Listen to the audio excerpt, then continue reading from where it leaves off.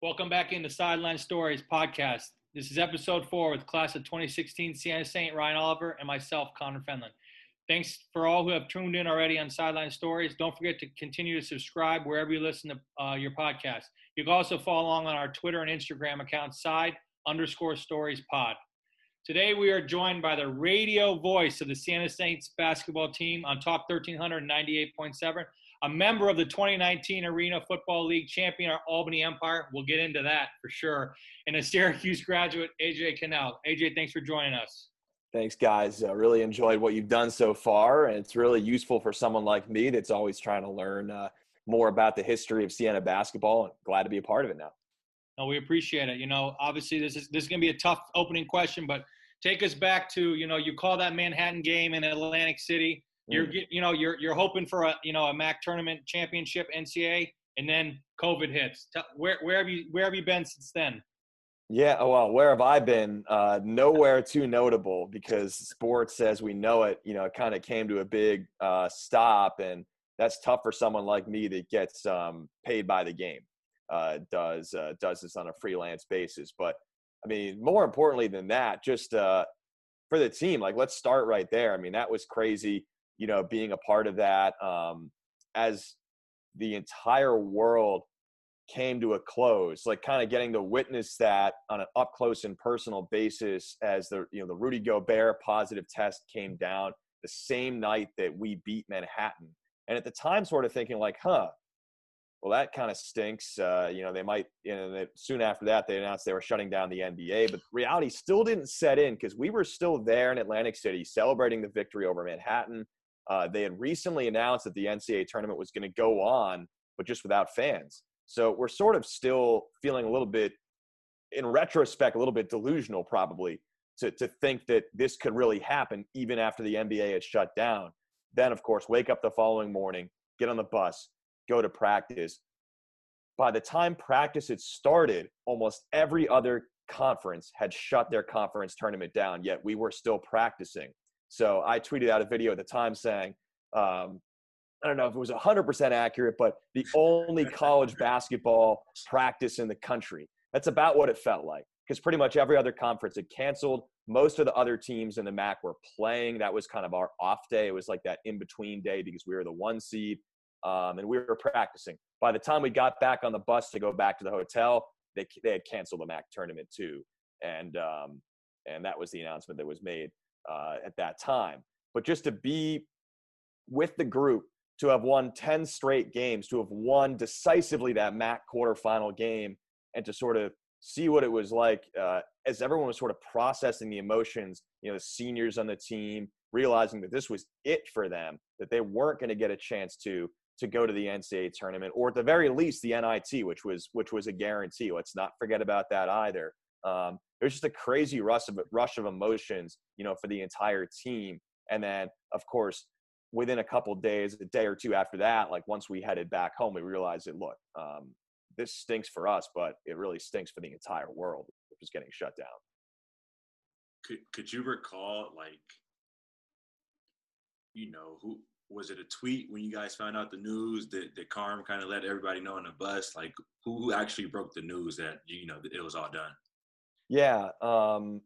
So what I recall is that everybody sort of, by the time practice had even started, it was like, look, this is our last practice of the year. Like, they were just doing we were just messing around at that point because we knew that we were not going to play another game. But when we got back on the bus, so I sit, the broadcasters, as you know, Connor, because you're a member of the broadcast team, we sit right behind where the coaches sit, kind of in between the coaches and the players.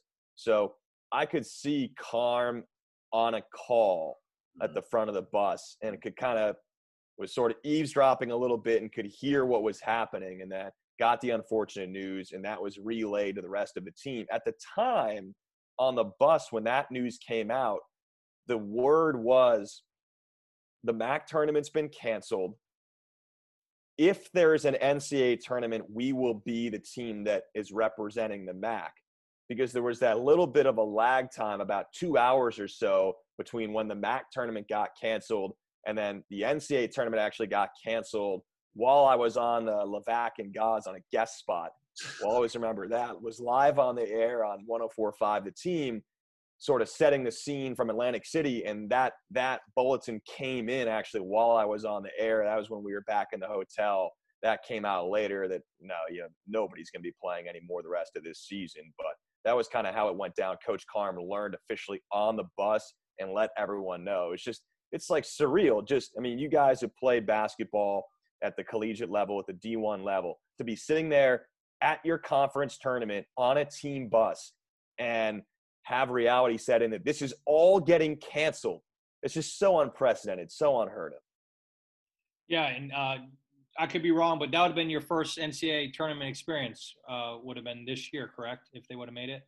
Yeah, as a pro, I guess. I mean, at Syracuse doing student radio, got a chance to do that, but was certainly looking forward to having an opportunity to get back there, as a broadcaster who actually gets paid to do this. And it felt like there was going to be a good chance to go to the NCAA tournament, but really just felt terrible for Elijah Burns, who had his career cut short in a lot of ways, didn't get much of a chance to play early in his career, and then looked like he was going to be taking his hometown team to the NCAA tournament, never got that chance. And then, the other guys like Matt Hine and Ben Diamond as well, the seniors on the team.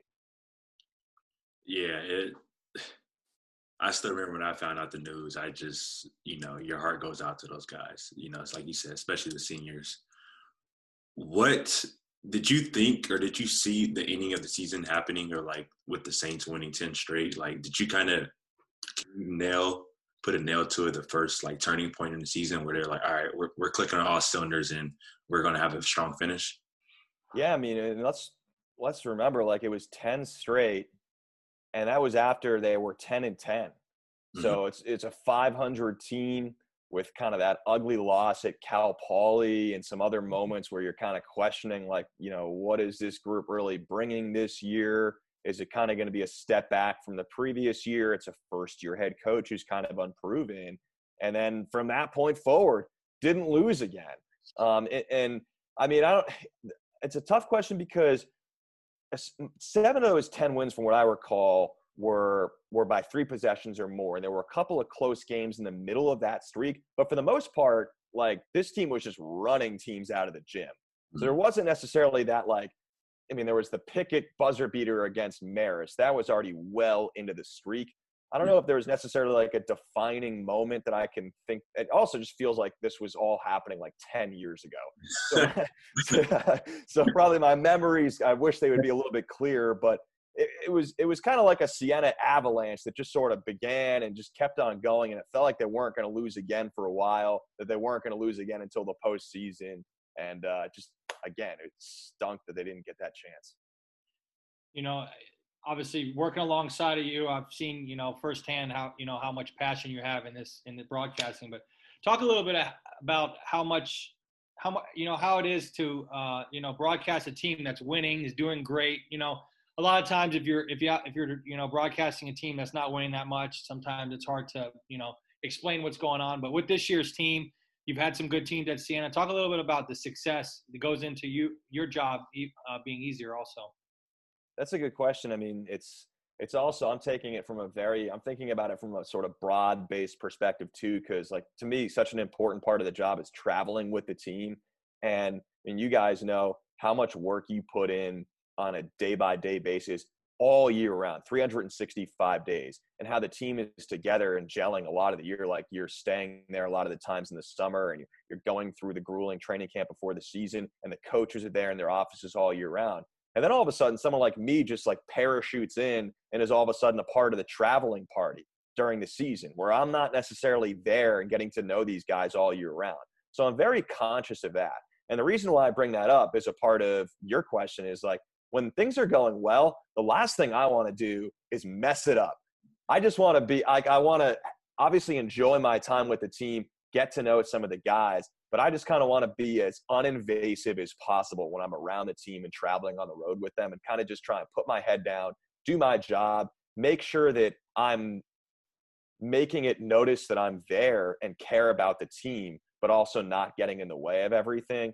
And to me, when things are going well, it's almost more important, because it's like you just don't want to mess up. Like, I think Tim, your last guest, he mentioned like sitting on the wrong seat on the bus. when he was with the women's team, like that sort of thing. Like you got to make sure you are locked into everyone else's routine and just not messing things up in any way, like making sure that when coach sets a time for whatever meeting or film or meal, and like it's understood that as the broadcaster, you might be welcome for that you're not late, that you're always like the first one there, making sure you're not holding anyone up. That sort of stuff is really important. And then as far as like the on-court stuff, it's obviously more fun when the team is doing well. It's a much more fun product to call. More people are going to be listening. The adrenaline's going to be increased when you're playing in bigger games. And it's just simply more fun. I mean, we had a couple of bad years as well the last few years that where I was around the team and having to go through that with everyone else. And that can get difficult to try and be, honestly an honest representative of what's going on out there, to try and narrate the action in an honest way, but also, as a representative of the school, you got to make sure you're doing it professionally and certainly not singling out anyone and being unfairly negative either. So that's kind of the own set of challenges when things are going wrong. When things are going right, as far as the actual calling of the game, like you're just having fun with everyone else and trying to have as much fun as possible with the listener. No, absolutely. What would you say has been your favorite part of kind of that experience of, not watching a game or practice, but just the off court and the travel? Like, what part have you enjoyed the most? I think especially with what we've seen at Siena the last few years, which hasn't always necessarily been the best thing. Like you want to have some stability from a coaching staff standpoint, and hopefully Carm stays here for a long time. But we've had three different coaching staffs come through over the last several years with Jimmy, Jamian, and now Coach Carm. Getting a chance in a 4-year span, that's how long I've been doing the game so far, to see three different head coaches and coaching staffs and see how all these different people have operated. I'm going to have to put that as my best thing so far, because it's just such a privilege to learn more about the game, learn more about how great teams function and how different coaches have different philosophies. And obviously it hasn't been ideal, again, to have some of that coaching turnover here, but that's been one of the bright side, silver linings from my perspective, just to get a chance to learn from a whole lot of different people so far. How early in life and when did you realize you wanted to be a broadcaster? I think at least a subconscious level from the time I was 2 or 3, or like could even talk. I mean, my parents have tapes of me sitting in front of a TV pretending to call the action. And like there were two things. Number one, I loved sports. And then number two, I just was always fascinated by the human voice. It wasn't even necessarily sports. It was like, we used to vacation in Ogunquit, Maine, because my grandparents used to have a house there. And in Ogunquit, for anyone who's familiar, which it's a pretty popular vacation spot in the Northeast, so probably at least a few people who are listening might be. Ogunquit had, I don't know if they have it anymore, but they had these trolleys that would go around, these, like you see them in San Francisco too, like these trolleys that go around. And I used to be fascinated by the way that the trolley driver would say the next stop. And so I would go home and I would like get on my bike or whatever, and I would pretend to bike around, and I would be announcing the stops that I had memorized of the entire route around Ogunquit, Maine, just because I liked the way they spoke about it.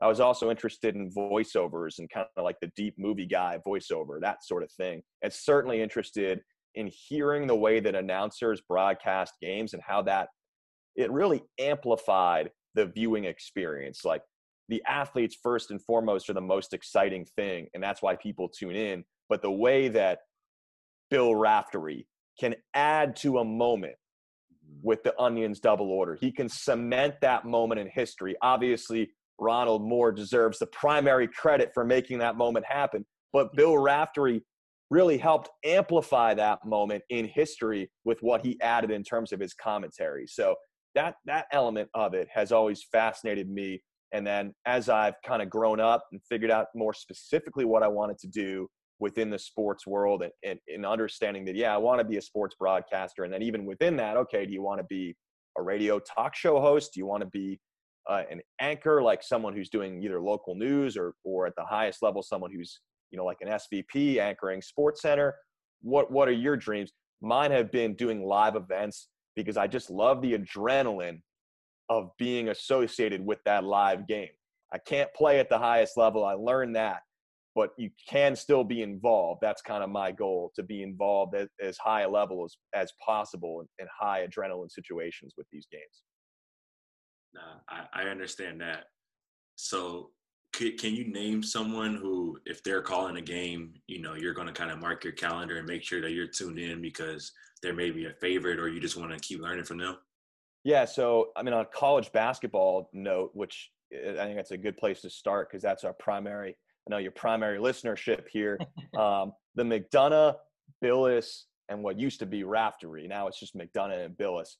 But those three were always my favorite, like Big Mondays, Big East. Like that was always, first of all, the encore product was amazing. And then also just hearing them, like the great combination of Sean McDonough's ability to, again, meet the moment and bring great energy and make a great call. And then also just how witty the three of them are together, the way that they can loop humor in to what they're doing with the call and also have like really incisive commentary. That was always a appointment viewing, especially when Raftery was involved, the three of them, the way they worked together. Sean McDonough has always been an idol of mine because he, like me, is from Massachusetts, like me, went to Syracuse. So those are two things we've had in common. I grew up watching him when he was the voice of the Red Sox and still watch him to this day and have, a similar goals in mind as far as like the career that he's carved out. That would be a dream to get anywhere near what he's accomplished in terms of doing. He's done a lot of other stuff too, like call the World Series, but right now, he calls college football and college basketball at a really high level.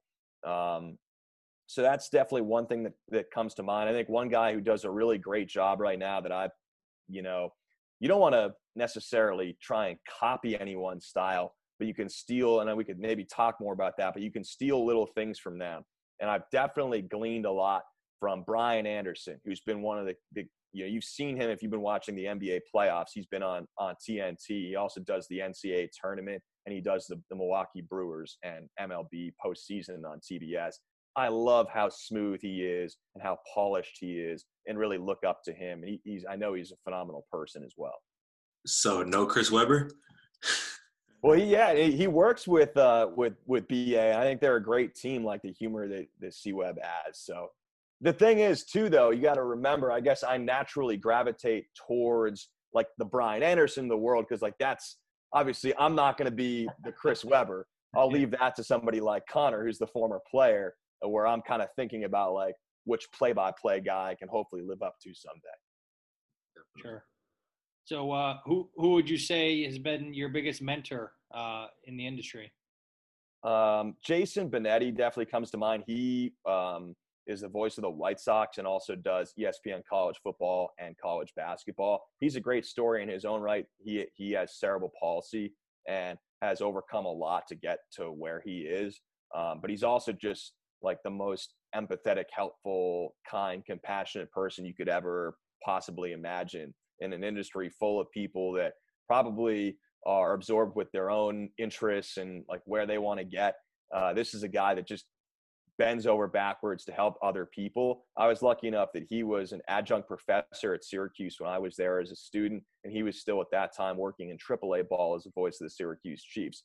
Pretty quickly after that, his career skyrocketed, and he's now kind of in the majors, basically, whether it be at the Major League Baseball itself or at the highest level of college sports doing games for ESPN. But I got lucky that my timing coincided with him, that he was still in the Syracuse area when I was a student there. And he's been a mentor of mine ever since, someone that I can go to when I'm looking for advice as far as how to navigate the industry, but also advice in terms of just how to get better at what I'm doing. I've gotten a chance to work with Connor, for a couple episodes. You've obviously have a little bit more longer history with him. How is it working with Connor, and how's that experience been thus far?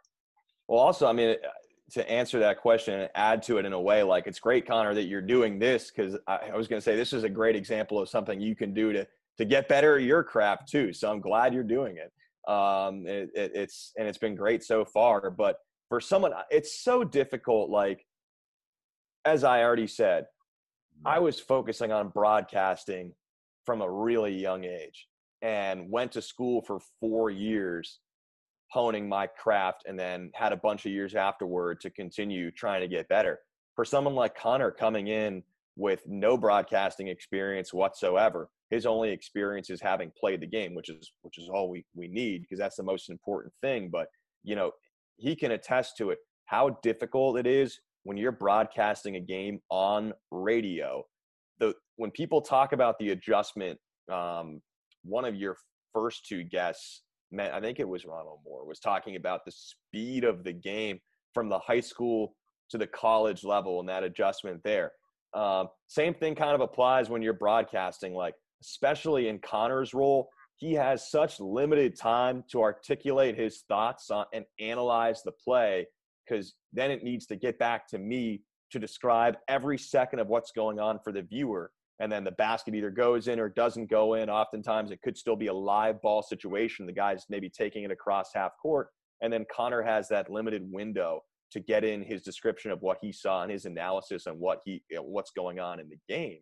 It's really, really challenging, way more challenging for the analyst on radio compared to TV, where the viewer can see what's going on, and we don't have to worry as much about the whole timing of it, because you can talk over the play. So with no broadcasting experience coming in, I think Connor's done a tremendous job just showing his personality as someone who cares so much about Siena, knows a ton about the game, kind of has that coach's son background, the ability to break down plays, and great chemistry working with me. I'd like to think, because we're friends, you know, that always helps too, for us to be friends in real life, to actually like each other. And hopefully that's lent, I would like to think, to good chemistry on the air. Yeah, we're both big Celtics fans. That always helps, kind of thing. But it's great working with AJ. You know, it's, as he said, you have little time to get what you got to get out and say, but you know, it's one thing you learn quick, and it's one of those jobs you just learn on the fly. Every game you're going to get better. Like, you know, my first game, I was saying chicken wing. I was just saying random words just to fill space. And I learned sometimes you don't always have to talk. And that's one thing I learned. But AJ, talk a little bit about, you know, what goes into a game day, you know, a home game or a away game. What do you do to fill the time to get ready and prepare for each game? Usually the process starts, for me, it's an ongoing process from whenever the last game completed. And what I try and do to get ready for the game is to put as much information as possible on an 8.5 by 14 times 2 sheet of paper. When I say times 2, I put 2 pieces of paper, 2 legal size pieces of paper, staple them to a manila folder. The left side of it's Siena, the right side of it's the other team. And I'm putting as much information about these two teams on these pieces of paper so I can have it in front of me. The reason why I want to have it all on one sheet of paper is because when a game is going on and you need quick access to information, you don't have time to be ruffling through different game notes and different pieces of information. It's either got to be there right in front of you, or most of the time it's probably already got to be in your head.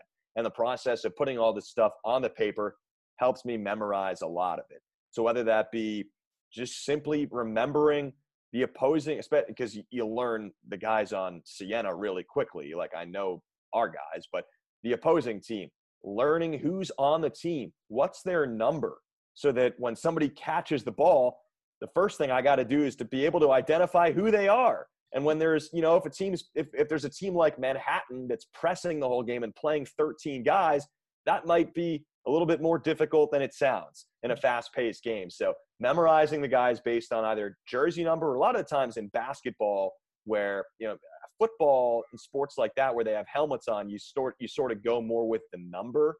Basketball could be the number. It could also a lot of the times just be their appearance, going and making sure beforehand you see what different guys look like, and memorizing it that way. So you memorize who they are. You put their numbers, their name, their hometown, their weight, their height, whatever, right in front of you. Organizing it like I do by position. Some people organize their spotting board, is what you call this sheet.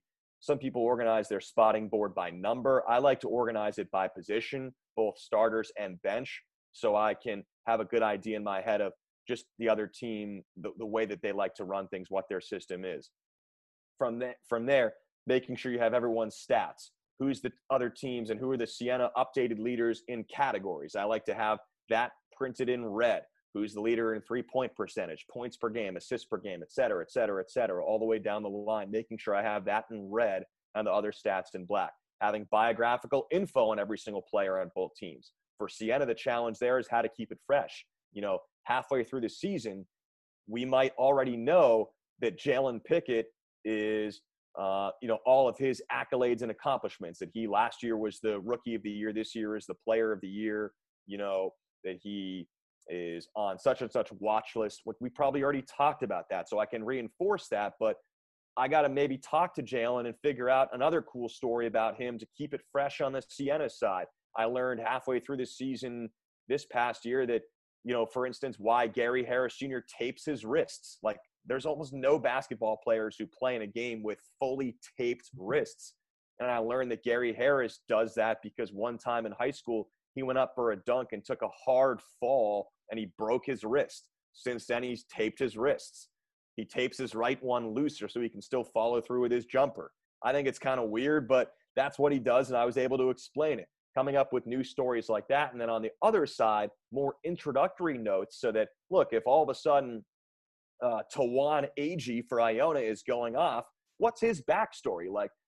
It's radio, so for the most part, we're just describing what's going on out there on the court, and that's the first priority, is to let people know what's going on. But I'd rather these guys not just be faceless, anonymous people. I'd like to try and bring them to life as much as possible. So if a guy on the other team is having a good game or is struggling, I want to be able to put that in perspective, making sure from a statistical standpoint, if someone on the other team is struggling, okay, well, we know he normally averages this many points per game or has this percentage. This is noteworthy that he's not doing that. Or if somebody is going off, hey, guess what? He was actually Jalen Pickett's AAU teammate. Now he's doing this against him. Having different pieces of information, oftentimes trying to link it back towards Albany or Siena if possible, and then having notes on the coaches, having the team stats, having their KenPom numbers, having the strength of schedule, whatever could possibly be useful. What's their winning streak? What have they done against Siena in the past? In terms of a team perspective, Siena tends to struggle down at St. Peter's. How many times in a row have they lost there? Actually having that number. What are Evan Fisher's numbers against St. Peter's? Having all of those things, you might not use most of it during the game, but any bit of it might need to be used, because if Evan Fisher has a big game, I want to be able to know that this is the third straight time he's torched St. Peter's. So having all that information is really crucial, even if you only use 5 to 10% of it per game. And that's why that process starts after the last game, the previous game concludes. I get to work as soon as possible compiling my spotting board for the next game. Putting that information down takes, at the beginning of the year, when things are new and it's non-conference opponents, new opponents, probably about anywhere from 7.5 to 10 hours per game. And then as the season goes on, you get to more familiar opponents. Then eventually you get to opponents you're playing for a second time in the season or more than that. Then that prep time goes down a little bit. So you have all of that. And then the last thing I'll do is make sure that I listen back to our previous game, hear how the call went, identify things that I can do better to have a better call for the listener, make life easier on Connor, and just sort of critique myself and make sure I come out ready to do a better job the next game. Yeah, that's intense. I have so much more appreciation, hearing this, because again, I was a player, so I was kind of just focused on myself, but seeing the background work and all that, I definitely hats off to you. And you hit on my next question. So I guess 2-part question. One, how do you listen back to it since it's radio? Is it pre-recorded? And then the second one, how hard are you on yourself when you're judging? Is there a mentor that you're able to send it to get feedback from, or what's your evaluation process? Yeah, and some of the guys that I already mentioned that I name dropped a little bit, the ideal situation is to develop relationships with people like that. And then you can send your tape to them and get good, honest feedback from people who are doing it at the highest level. But to more directly answer it, like, I'm my own worst critic. And I feel like that's the way that it has to be. Like, if when I listen back, and the way that I do listen back, to trace it even further back, is I record the games directly onto my computer through a recording program to get a high quality audio recording. Most radio stations, I could also go back and ask the producer or whatever to send me a copy. But I like to be able to, if I want to, as soon as that game ends, I want to listen to what it sounded like, especially if we're like on the way back on a team bus until 3 a.m. Like, what else do I have to do? I might as well do that after a road game. The other thing is, during our post-game show, we do a highlight play of the game. So in having the recording on site, that allows me to quickly cut the play of the game out, get a copy of that and then play that back for our listeners. If Gary Harris had a big dunk for us, feel like he had like half the plays of the game this year, because he was always catching alley-oops and making ridiculous blocks and stuff like that. But that's another reason why I have the audio recording. So I record that onto my computer. And then when I'm listening back, there are just certain things that I'm locked into, as far as I know that I need to do a better job of describing different verbs and adjectives for the way that a ball is passed, for instance. And like, basketball is a pretty repetitive sport. A lot of the same motions and plays, especially like, the way that the sport works these days. Like, how many times do you see teams come up the court and, like, think about Siena, like how good Jalen Pickett is at pick and roll. Like, they're running some version of pick and roll like numerous times during the game. So how are you coming up with different ways, for instance, to describe a pick and roll or a dribble handoff or any other set or action that's going on during the game? Different ways to describe that, different verbs, whether was the ball shoveled, was the ball spirited, was it thrown sharply or crisply, was it lobbed, was it feathered, was it fired, was it lasered? What, different ways to describe the action of passing the ball. And then you can extend that out to different ways to describe when the shot goes in or doesn't go in, or the shot is blocked or stuffed or rejected or whatever, if the ball is dunked.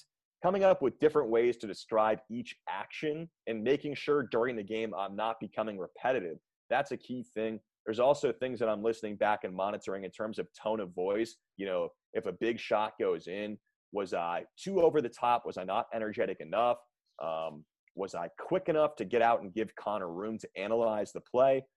All sorts of stuff like that. Was I giving time and score enough? Like, there are times when, like, we're having like a hilarious back and forth. I felt like, man, like, we really had a great conversation there about, we had one conversation this year at the Colgate game. I still remember, because we had both read this ESPN article about different basketballs that are used throughout the country. Remember that article with like the Rock and the Nike balls and the Wilson and the whatever, the Spalding, whatever. And we went on talking about that. I don't remember if this was an issue during this broadcast, but for instance, maybe I go back and listen to that nice conversation and then realize, man, I haven't given the score for 3 minutes. And some listener just got into his car and is like, AJ, I don't care about Spalding basketballs. I just want to know what the score is. Is Siena winning or not? So that's the most important thing, and listening back for stuff like that. So, and when something does go wrong and I feel like did I stumble here, or was I too repetitive, or did we not give the time and score enough, or whatever it was, when something like that goes wrong and I feel like I didn't do a good job, like, it kills me. Like, I hate it, because number one, I feel like I want to be the best I can be. But number two, I know that real people are listening and counting and depending on us to give the best possible call. And I want them to enjoy what they're hearing. I don't want anyone to tune in to the Siena game and think, man, this is a minor league broadcast with a minor league broadcaster. I want them to tune in and say, Siena basketball is playing in the Times Union Center with thousands of fans there. We know that even though we're a quote-unquote mid-major school, we know the quality of our program, and that the broadcaster matches the quality of what we know Siena College to be and the men's basketball program to be. Hey, you hit the nail right on the head on that one. But How important is it to your job to have the unique access that Siena allows you, with the coaches and the players, having weekly coaching shows, being able to interview Coach Carm before and after the game? How does that, make your job easier? I think it just makes you feel like you're a part of things, which is always good. That when sometimes a lot of the time too, there might be something that that you're not actually going to say on the air, but it's like, let's say such and such player was sick, or he's been struggling a bit for whatever, like personal reasons the last couple of weeks, and you go on the air and you might have heard that in a meeting with Coach Carm before you got on. You went into the locker room and talked to them, and Carm was saying, hey, like, this has been the deal with this guy the last couple of weeks. Like, we're not going to be as hard as him on the broadcast because we know what he's actually going through, even if we're not going to actually necessarily talk about it. And like I addressed at the beginning of the show, just like that's the part that I appreciate the most, just as somebody who didn't get a chance to play Division I basketball or even come close to getting to play basketball at that level, getting to be around a team, see how things operate. And the kind of the way that my brain is wired, like I'm a natural competitor. I'm someone who is really motivated and driven to succeed at a high level. And getting a chance to rub elbows with a lot of people that are also highly driven and motivated and operate within that universe of Division I athletics, like that's the thing that I'm constantly grateful for. I would say, I think we already addressed a little bit how it makes the broadcast easier, and just like obviously having a good relationship, having that access with these guys, knowing the real story of what's going on, like it's always going to make for a better broadcast. But just on a personal level, I just so cherish and enjoy getting to be a part of this environment as someone who didn't get to really have that as a player. Yeah, that's awesome to hear. Can you touch upon kind of how the whole process of you being hired at for the broadcast position at Siena? Because it seems like, if my research is correct, that Siena loves Syracuse alums. Like it must be something in the water. Can you talk about that process?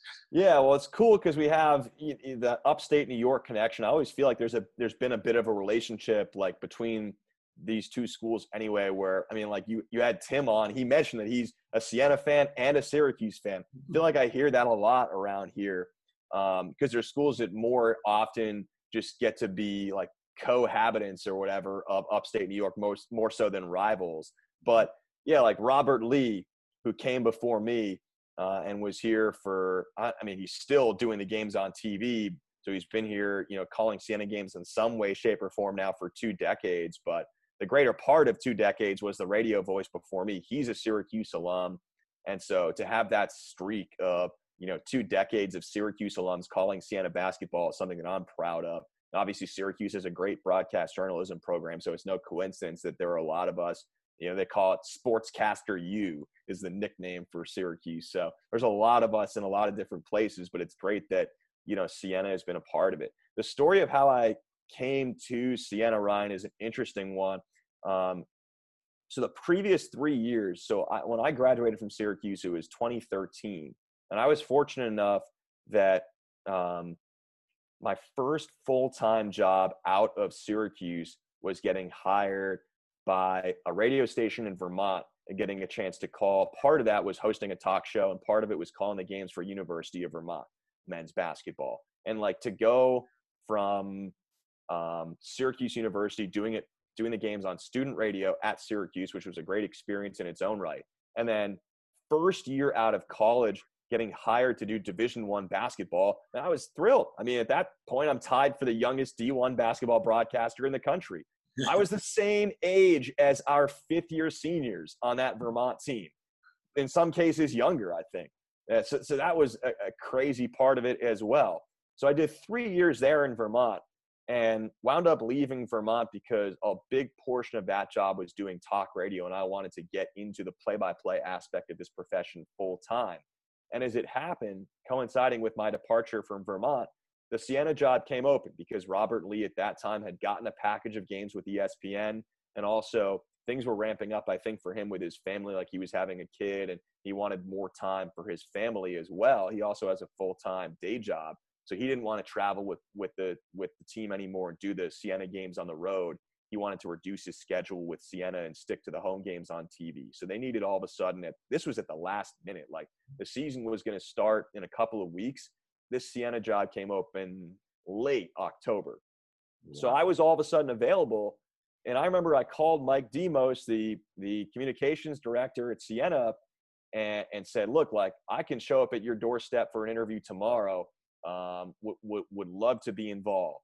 And I was lucky enough to get interviewed by Mike and John Dargenio. And my biggest selling point coming in was I already described for you guys the spotting board that I used to prepare for these games. Mm-hmm. So Siena had played Vermont every single year I was at Vermont. And Ryan, I got to call actually a couple of your games because of that, because you were obviously on those teams. So my selling point was I walked into that interview with Mike Demos and John Dargenio with an already prepared Siena basketball spotting board from the previous years, because I had done those games when Vermont had played Siena. And I said, look, I already know your team. We played you every single year. The programs I feel like are somewhat similar, even down to the color, the green and gold. There's a similarity in terms of the success they've had at this mid-major level, the fan base that supports them. The coaches at the time actually had the same alma mater in Jimmy Patsos and John Becker, and just felt like it was great. It would be a great situation. And I guess that pitch worked. They wound up liking me enough to bring me on, or being desperate enough, because again, there were only a couple weeks left until the season started. And I still remember the first game that I did. It was like a crazy whirlwind, because I'm just like figuring out where I am right now. Like I had just gotten into town. I think I was either crashing on maybe on Zach Bye's couch, the former St. Rose player who was the UAlbany broadcaster until he left to go host a talk radio show in Denver. And I think I remember I think I had to drive all the way from Massachusetts, where I'm originally from, the day of the season opener. And I still feel bad about it. I believe Marquise Wright scored his 1,000th point in that season opener. I remember I didn't have time to read the full game notes, and I didn't drop that in as it happened. And I felt terrible about it. Because it was such a quick process to actually just get myself there. But then as the season went along, I started to settle down more, got acclimated with the area and the team, and the rest is history. It's been 4 years, which is it feels like a long time, but I still feel like the new guy, because 95% of the time when someone comes up and says hello, it's, oh, you're the guy that replaced the general. That's still, so I get it. I mean, he was here for, doing radio for 16 years or whatever it was. And now again, is still doing these games on TV. So it's been great to be a part of this program for 4 years now, but I still sort of feel like the new guy. And we hope you never leave either. We hope you're here forever. So you've touched on a lot, but I'll see what else we can squeeze out of you. What's something that the average person wouldn't know about broadcasting a game? That is the toughest question. Average person wouldn't know. Probably just the prep time, the amount of time it goes. And you know what I would say? Because here's what I would say. Because sports is everyone else's escape from reality. That's why we love sports, because it's something to enjoy, at the end of your day or over the course of your weekend. I think if you're the average fan, you go there for fun. That's why you pay money to go attend a Siena game, because it's fun. But that it's a job. That's the thing that I think that's worth reminding to everyone, that, yeah, I mean, people say all the time, oh man, I'd kill to have your job or whatever. And that's awesome. That's why I'm so grateful to have my job, because I'm working in sports, and who gets to do that? Not a lot of people. But it is still a job, and it still has its own stressors and its own points of tension and its own, pros and cons. And that's what I would say, kind of like everything else. There are a lot of difficulties, whether it be working crazy hours, unconventional hours, long travels, not stuff that I'm complaining about, because I like it. I like having the challenge of working unconventional hours and not having the same day repeated over and over and over again. But or just what we were addressing earlier, like when I listen back to my stuff, and it's the industry also, it's a very comparative industry, because no matter how successful you are as a broadcaster, and it probably kind of goes the same way if you're an athlete, like there's always someone that's one step ahead of you, you know, for every I'm trying to think of a good example, like in the NBA, like for every Paul George, there's a Kawhi Leonard, I guess, is one way to put it. You know, for everyone that's in my position that's fortunate enough to be calling Division I basketball at Siena, well, there's someone else that's calling the games for Duke. There's somebody else that's on ESPN.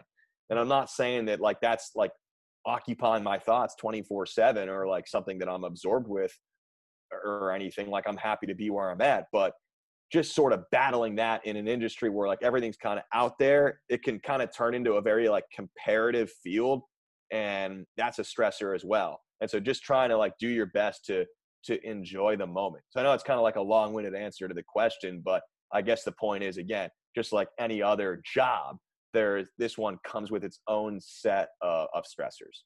Sure. Yeah, no, that makes sense. So you've worked with obviously 3 great, historical basketball programs: Syracuse University, obviously Vermont, and then now the great Siena College. What's something that stands out about Siena that the other 2 do not have? Oh, you're on the spot. That is tough. Siena has that the other 2 don't have. I mean, there's definitely an answer here. I'm just trying to think. I'm supposed to be able to think on the spot too. This is my job as a broadcaster. I mean, obviously the back-to-back run in 08, 09, 10 is something that was pretty special. You know, Syracuse has had its NCAA tournament moments as well. I don't know. I mean, can I flip it back on you and add, like what would you think? I'm trying to brainstorm it. I don't know.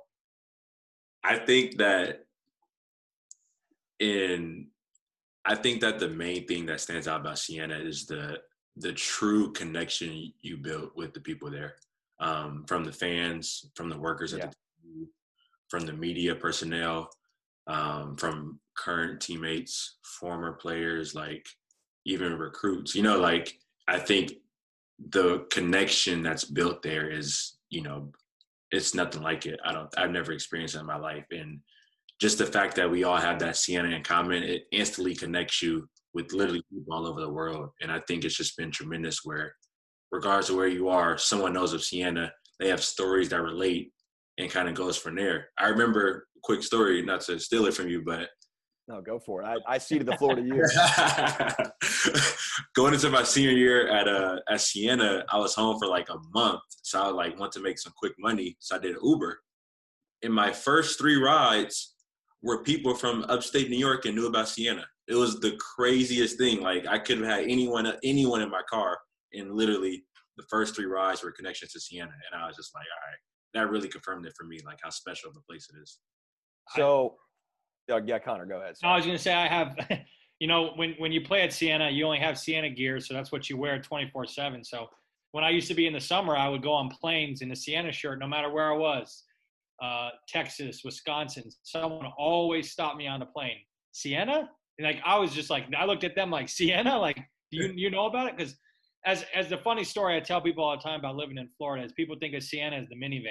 They don't know anything about Siena College. So but like you touched on, it's a special place, and I kind of agree. I was going to say that you couldn't have picked 3 better places with fan bases, because they all.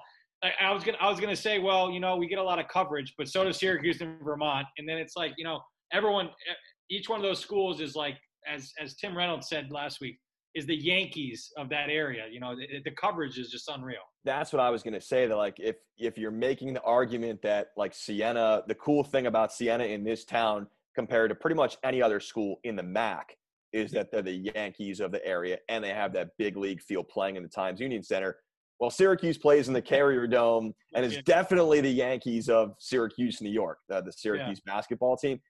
After having all this time to stall now and actually think about it, I actually have an answer for you that is legit, that I think will be acceptable. and that is the Franciscan values aspect of Siena. And that's somewhere, and I haven't really had a chance to ever address this because, like I've already said, limited time, by the way, on a men's basketball radio broadcast, not a lot of time to get into religious preferences, but I'm Jewish. Maybe not a ton of people that listen to Siena games probably would know that. And coming in, like, I didn't necessarily know what to expect coming to Siena, which is, pretty explicitly, a Franciscan Catholic school. And I've been so impressed by kind of like what the Franciscan values, what that mindset actually means and how that's actually applied in terms of helping others, in terms of the viewpoint that the people who run this school have about how to apply that to the community. I remember sitting on a charter flight back from Kansas beside Father Mark and getting like a kind of a quick education from him as far as what the Franciscan Brotherhood means to him, and just being so impressed and realizing how much in common it actually has with like my own religious background and the things that we were taught growing up when I was raised Jewish. So that'd be kind of a connection that I feel like I have, like that appreciation for the Franciscan mindset. And that's, and I'm going to, hopefully it doesn't sound like I'm just saying that to say it, because I actually believe that and actually value that a lot. And it's something that I think has been really cool that I've gained from my time. Wow. That's well said. Couldn't have been said better. Without basketball and obviously the Albany Empire folding, what have you been up to this summer? Yeah, so I quickly realized that there was not going to be much for me to do once everything happened, came down in March, and so there were kind of a couple months of just like letting reality set in. Actually, 2 weeks first of all of quarantining because the refs tested positive in our last game, so we were instructed. Connor, you weren't there for that. You were going to come down and do the rest of the MAC tournament, but Andy was there doing the game with me, Andy Grisoulis, who also does a great job for game one for the quarterfinals.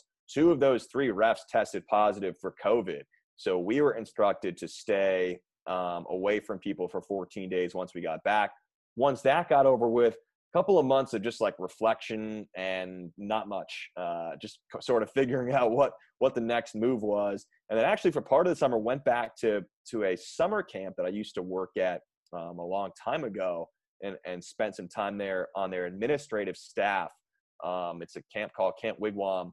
It's in South Central Maine, in Waterford, Maine, and a cool connection. It's like I felt like I knew you, Connor, before I actually knew you, because it's kind of one of those small world things that there's a family that sent all 3 of their kids to this camp, and I was their counselor way back in the day.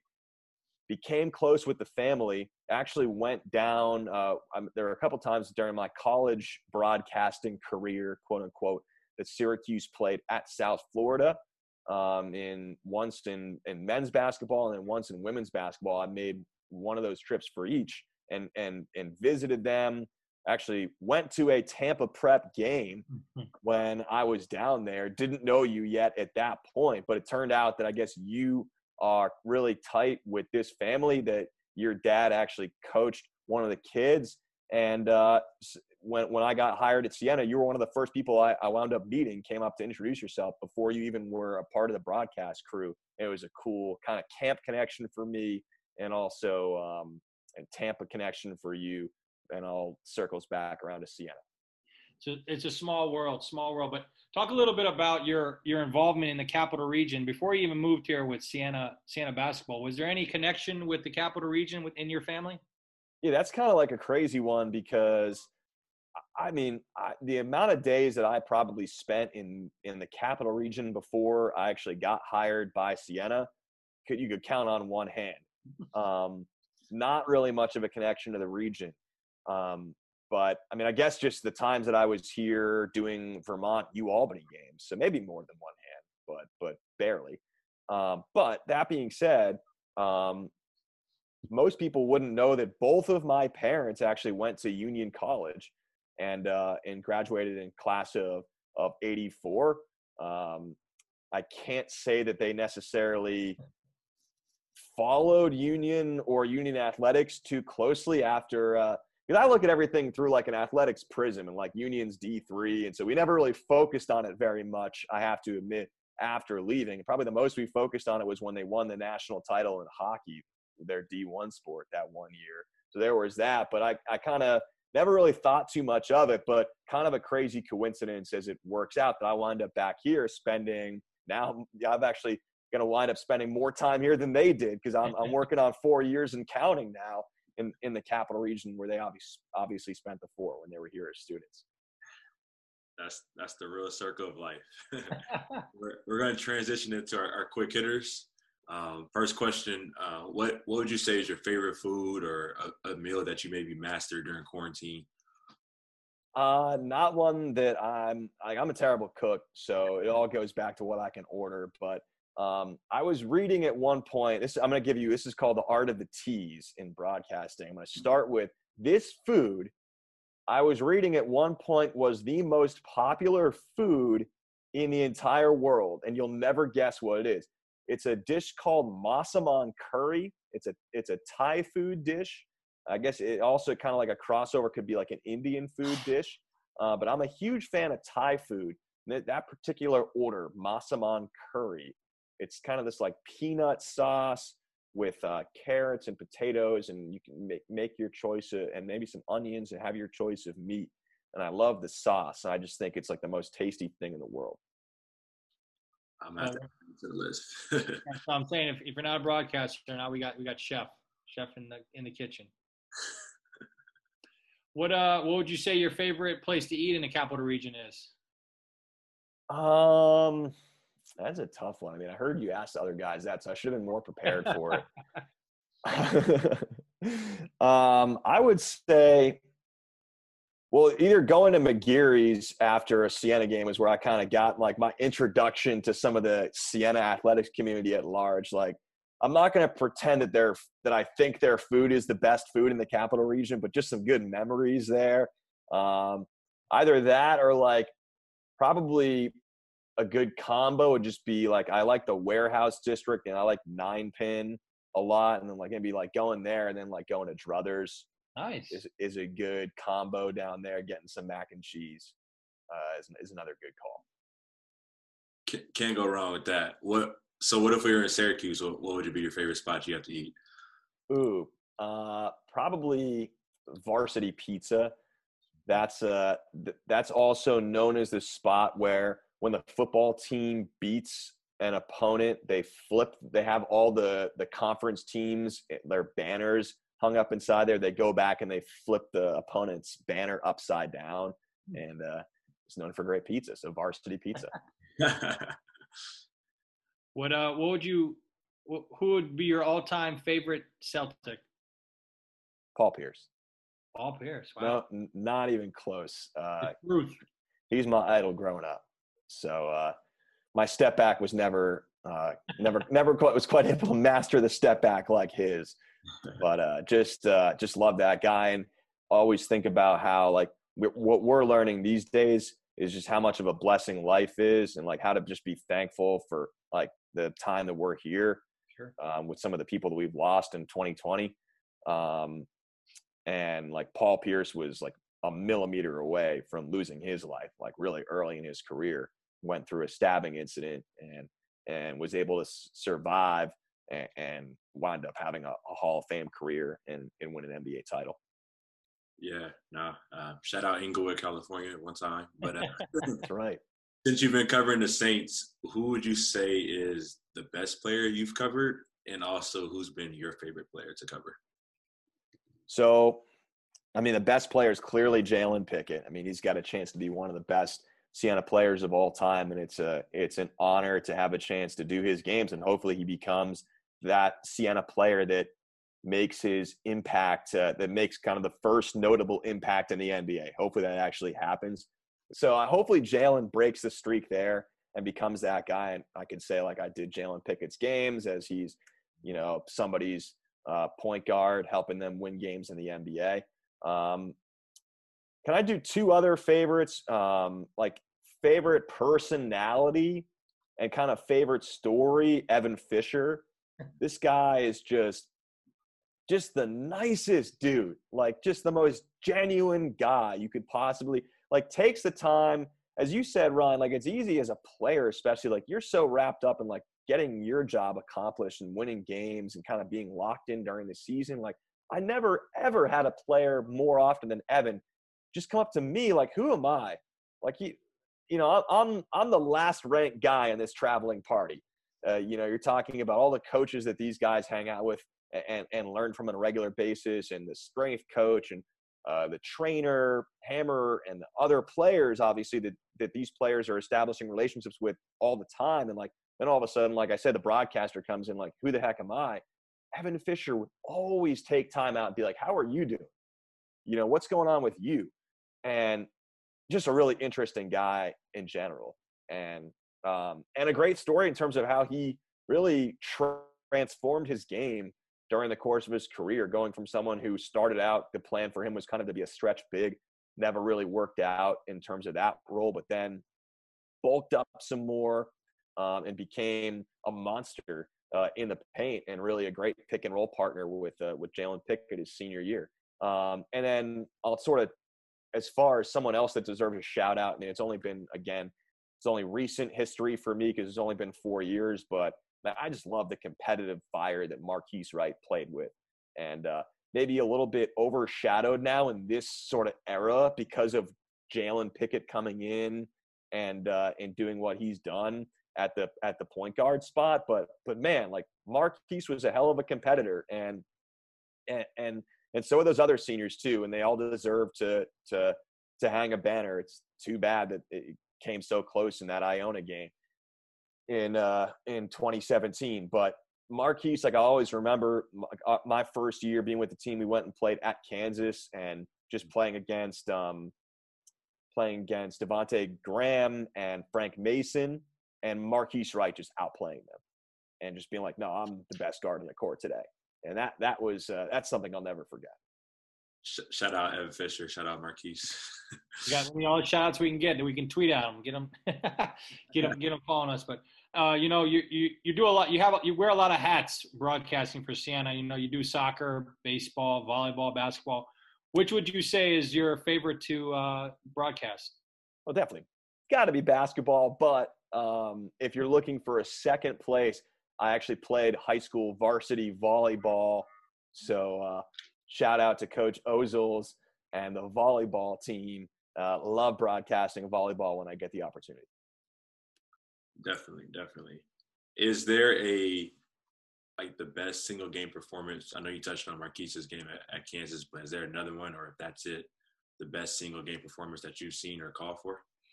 So I was thinking about this one because I thought you might ask. So it comes down to two options here, and I can't decide. I mean, number one would be the combined performance of Cameron Young from Quinnipiac and Jalen Pickett going for 50-plus and 40-plus respectively in the same game. That was pretty cool in a college basketball game. But when you take into account what was at stake and kind of the gravity of the moment, got to go with Nico Clarith in the second half on one leg because he was injured, let's not forget, in the MAC semis against Monmouth my first year. That was something that was it was so shocking, so out of nowhere, just single-handedly getting Siena to the MAC championship game. I wish that I don't know that tarnished is the right word. I wish that Nico went on to complete his career with Siena and like have sort of a happier ending to the Nico Clarith story here. So it's always because you go back and you talk about that game and you kind of naturally just think about, well, then it kind of all came apart for Nico pretty soon after that during his time at Siena. So I wish that hadn't been the case, but hey, I mean, in that moment in time, that game, that second half, that was like something, no one had ever pretty much seen before, the way that he went off against Monmouth.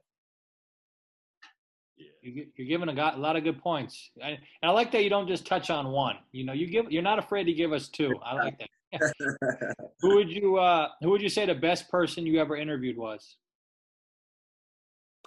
Ooh. I interviewed a lot of interesting people, particularly when I was in Vermont.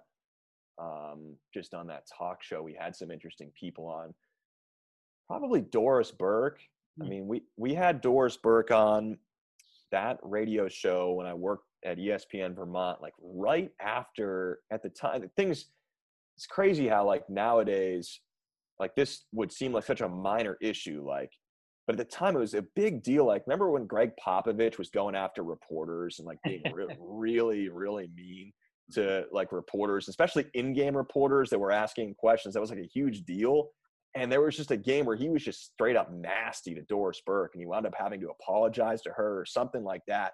We wound up getting Doris on our show like right after that happened during the NBA Finals, and she was so great with her responses, and clearly such a nice, genuine person as well, and just like happy to talk to our random show up in Vermont. So that was a fun interview at the time.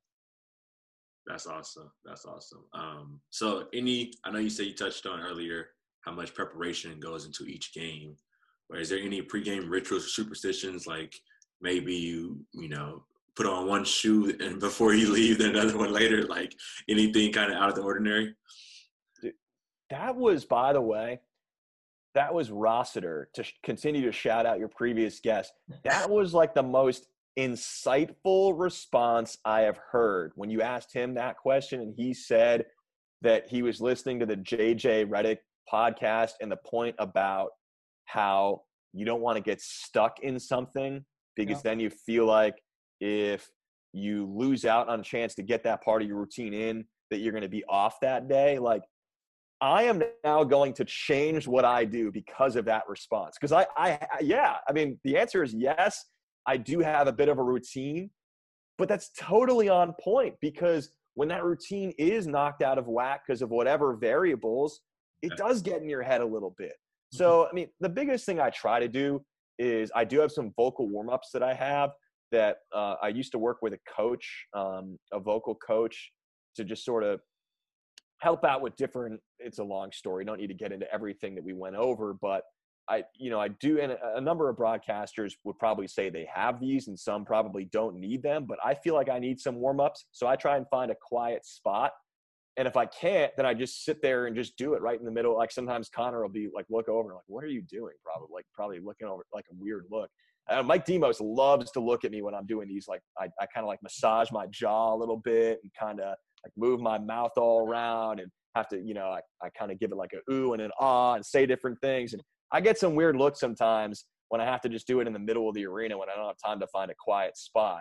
But yeah, getting those vocal warm-ups in and just trying to take a deep breath and be as calm as possible going into a game, because my issue is I can get a little bit overheated and a little bit like, I love the adrenaline, like I said, but I need to make sure that I'm staying focused and locked in and not losing sight of like what my job is, not getting too wrapped up in the energy and the emotion. So trying to sort of meditate on the fly a little bit, take a deep breath, and again, get those warm-ups in. That's key. But that is an interesting thought from your previous guest, to try and make sure, honestly, like I think I'm going to change the way now that I do things and try and mix things up a little bit more so it doesn't get in your head when you do break your routine. Hey, keep shouting everyone out. You got a lot of good shout outs in here, but what do you like better, calling a TV game or a radio game? Radio is my first love. I think I do like TV right now better, if I'm being honest, because the thing with TV is that we all get to enjoy it together. Like radio, it's almost selfish. Like I'm getting to see what's going on, but nobody else is. People that are listening in the car. And so I'm doing as much as I can, and you are too, Connor, when you're on the broadcast, to bring that portrait to life. And that process is super fun. I love it. Like, let's make no mistake about it. But just doing a game on TV, everyone gets to enjoy it at once and see what's going on. And I feel like that's more like, that's the preferred medium for the people that are the viewer / listener in that case. Like because I know, like I can picture myself, usually when I'm driving around, there are some great radio broadcasters that I love listening to that do a great job. But usually I'm trying to get home and watch the damn thing on TV. Like, that's what people do for the most part, I would say. I think it's safe to say. So I'm just being honest there. And hopefully for people that are running errands or are in their car for whatever reason, driving around, they tune the Siena game in and they hear us and they think we're doing a good job. Or listening to the post-game show. Like, that's a really important part of our job. I feel like, especially after home games, people are driving home from the TU Center. Maybe not this year because of COVID, but listening to our post-game show, driving home from the arena, that's super important. But for me, like I said, I know that I want to watch a big game on TV. And so I want to be calling a big game on TV as well, if I'm being honest. There you go. So to piggyback off that one, we all know you're going to have this wonderful 50-plus year career at Siena, but if you could name a dream job where, you know, maybe someone could pull you out from the Great Saints, what would that dream job be? Yeah, it's like that conversation that was relayed from Fran, like if Notre Dame or Kentucky comes calling, like that same thing. If the Celtics came calling, that would be a tough no, because I grew up a huge Celtics fan. Connor did as well. But, yeah, just like my parents can still remember me running around the house yelling, "Paul Pierce for 3," imitating the public address announcer, Paul Pierce, Antoine Walker, Kenny Anderson, Tony Battie, all those guys. Like, and it's such a terrible era also, like, of Celtics basketball to say that I am rooted from. Like, then it's like, talk to someone 10 years older than me. It's like, yeah, well, we grew up watching Larry Bird and Kevin McHale and Robert Parrish. So kind of a weird, like, late 90s, early 2000s era for me to grow up on Celtics basketball in. But nonetheless, that's the team I grew up watching. So that would be the one that it would be that would be the automatic yes. But I don't know that anybody would blame me if an NBA team came calling. Not at all. What's one piece of advice you'd give to someone who's starting out, wanting to be in the broadcast industry? Be yourself. I think just be true to who you are, and then you have nothing to worry about, really. Because if you're trying to put like some type of attitude on, or, you know, like cultivate a personality as something or someone that like obviously it's important to try and broaden your horizons and get out of your comfort zone a little bit. Not that those things aren't important, but I always feel like when someone's on the air, or excuse me, when I'm on the air and someone's listening, the voice that I want them to hear is my voice, not a broadcaster voice. Oh, this is AJ Cannell. This is a broadcast right now. Like, I don't want to put on that voice or that mentality or personality. I mean, maybe sometimes it comes off that way because, look, it's a broadcast and it can sound broadcastery at times. But one time, one of the former assistants, Jordan Watson, shout out to him, previous regime Siena assistant, he told me, he's like, his nickname for me was Juice, whole other story. But he's like, Juice, when I talk to you, you just sound like a guy. You don't sound like a broadcaster. When I talk to some other broadcasters, they always sound like they're putting on a broadcaster voice. And that was the best compliment I had ever received,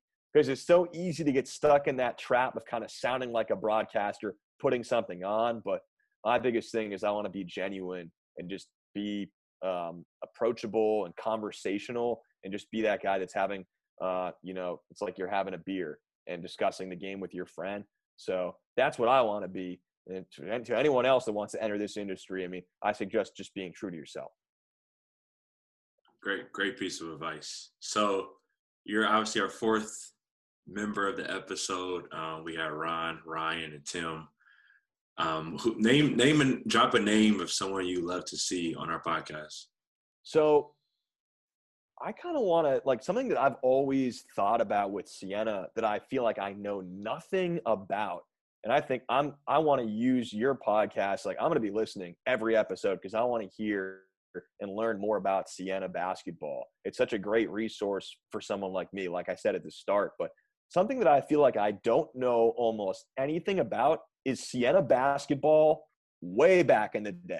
Like I know we're on Zoom right now, so I don't know he can drag on here that knows how to, you know, you can get to use the technology. But like I got an email in the middle of this past season from Fred Shear, for instance, a guy whose numbers were tired, who played for Siena like back in the early 70s. Like, can you bring someone like that on that can talk about the Siena Saints like before they were even D1 and what the environment was at that point around the program? I know for the most part, that probably won't be your main focus of this podcast, but at some point, I think that would be an interesting angle to interview someone like that from way back in the day. We're looking. We're going to try to get everyone and anyone. This even goes out to anyone listening to this podcast. If you play at Siena, affiliated with Siena, and you want to be on, we will. We're not saying no to anybody. But we're just we're obviously if you bring Graz on, it's going to be your first 3-hour episode. I hate to break it to you. I'm sure you'll bring Andy on at some point. We have a big list. You know, we're trying to, you know, extend it out, different kind of people. You know, we want to get into obviously the women's side also. That's important. Get into, you know, into administrators, weight training, all that kind of stuff. But the last thing I have is the last question I personally have is your thoughts on the upcoming season. Will there be a season? What do you think it's going to look like? Just looking for your opinion. I'm glad you asked because I actually reached out to Siena before this conversation to clarify some stuff and make sure like we sort of had all our ducks in a row and I was on the same page with what they've been hearing. And I'm pulling up my notes right now because I want to make sure I get this all right. So where things are right now at Siena, I don't know as far as when we're talking compared to when this is going to get published. There's a little bit of a delay, I know, but September 7th is when organized basketball activities can start. So, and at that point, it'll only still be small groups.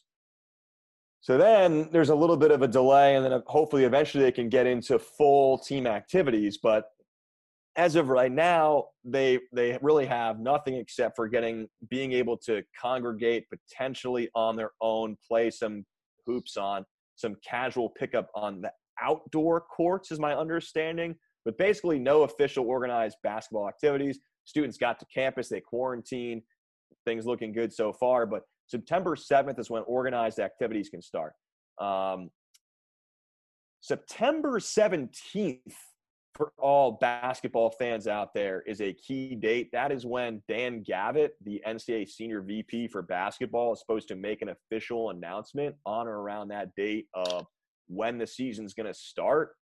All indications are the season will not start on time. So whatever we thought as far as, you know, the usual early November start, it might not be too far off from that, but it looks like that is almost a 0% possibility right now. The two best guesses are kind of Thanksgiving-ish, and then maybe slightly after that, and then maybe even January 1st or the new year. But maybe the most realistic possibilities as of now are like a November 25th or maybe a December 4th. But for Siena, they have a tournament in Orlando scheduled around Thanksgiving. So if we do get that November 25th start, it might be logical to see Siena going right down to the Orlando bubble as it works out to play that tournament against some high major schools that they're already scheduled for on Thanksgiving. So we'll see if that happens. As far as my quick thoughts on the upcoming season, I want to remind everyone that like every year is a new year, and that I think expectations rightfully are going to be high for Siena this year after winning the conference last year. There will be a banner that gets put up at some point, and they should be recognized for that as the defending MAC champions. But, you know, some of the losses that this team is going to have to deal with now, they kind of had their power four from last year of Pickett, Camper, Burns, and then Carey was that fourth.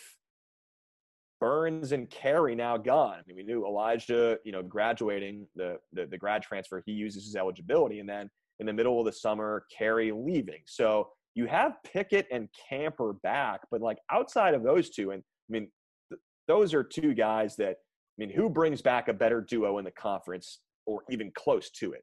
Like, that's amazing what you bring back in just those two, especially when you consider that a lot of other teams in the MAC lost a lot of parts. Like, there was a transfer bug that hit this conference at the start of the real pandemic. There was a transfer pandemic that hit Siena, that hit the MAC, in like March and April.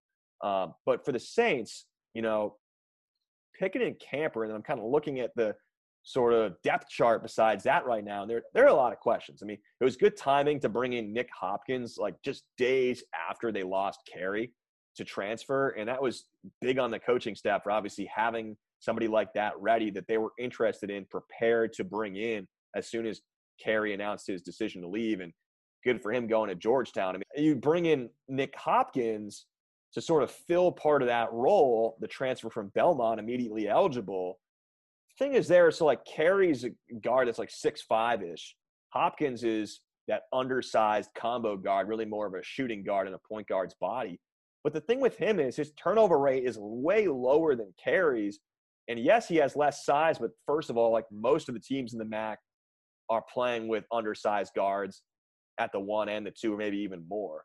Like Iona's out there winning MAC titles, and they're playing like they could have 4 guys in the court that are 6 feet tall. So who cares about that? And like Carey's defense wasn't great anyway. So I think Hopkins comes in, he gives you shooting. Hopefully he's not much of a step back from Carey.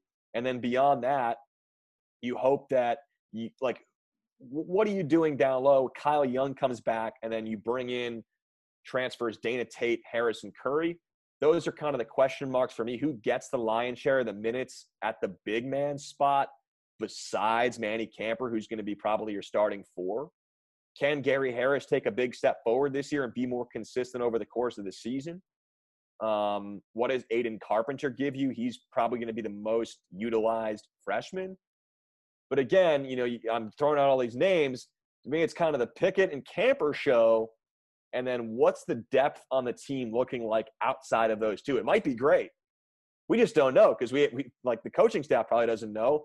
They haven't had a chance to have these guys on campus at all and work out with them at all, because again, the basketball activities don't start officially until September 7th. So once that starts, we'll have a much better idea. And I think they're very encouraged by the pieces that they have, but it's kind of a little bit the land of the unknown a little bit right now outside of Pickett and Camper, who, let's face it, if there's any type of depth outside of them, we feel like this team should be competing for a MAC title again. You also touched on one. I'll ask you one more question quickly. Sure. Yeah. Rick Pitino in the MAC. What are your thoughts on that? Ooh, it's just exciting. I mean, like, first of all, there's never going to be any love lost from us for him, because he ruined the Celtics when we were growing up. So there's that. But man, it's crazy that somebody actually gave him a chance to coach men's Division I basketball again. And wouldn't you know, it's Iona. It's the least surprising thing. If there were a match made in heaven, I mean, all of the chaos off the court this Iona team has dealt with in recent years, yet continuing to win titles. It sounds like a match made in heaven between them and Rick Pitino. So I guess perfect fit there. I think in year one, like, look, the talent level, like, Siena should still have the most talent in the conference. And like, I don't care who you have. Like, it could be Phil Jackson. It could be Doc Rivers. It could be Red Auerbach coming back from the dead and coaching Iona. Like, I still hopefully think that Siena will have the talent to compete with every team in the MAC this year, including Iona.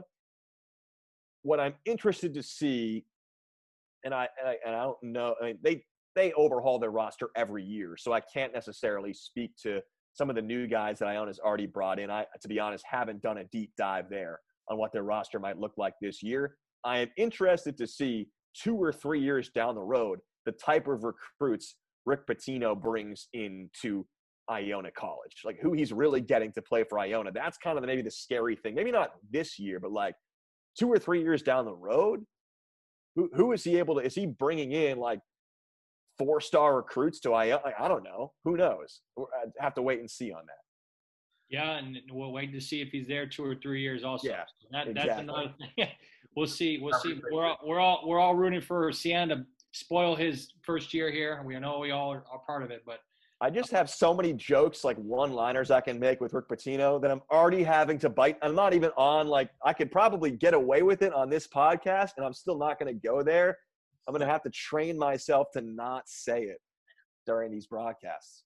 Don't make the joke. A couple more months to get them all out of the head, and then and then we'll be there. But we definitely appreciate you joining us, AJ. I appreciate hearing the insider perspective of the broadcasting side of the game.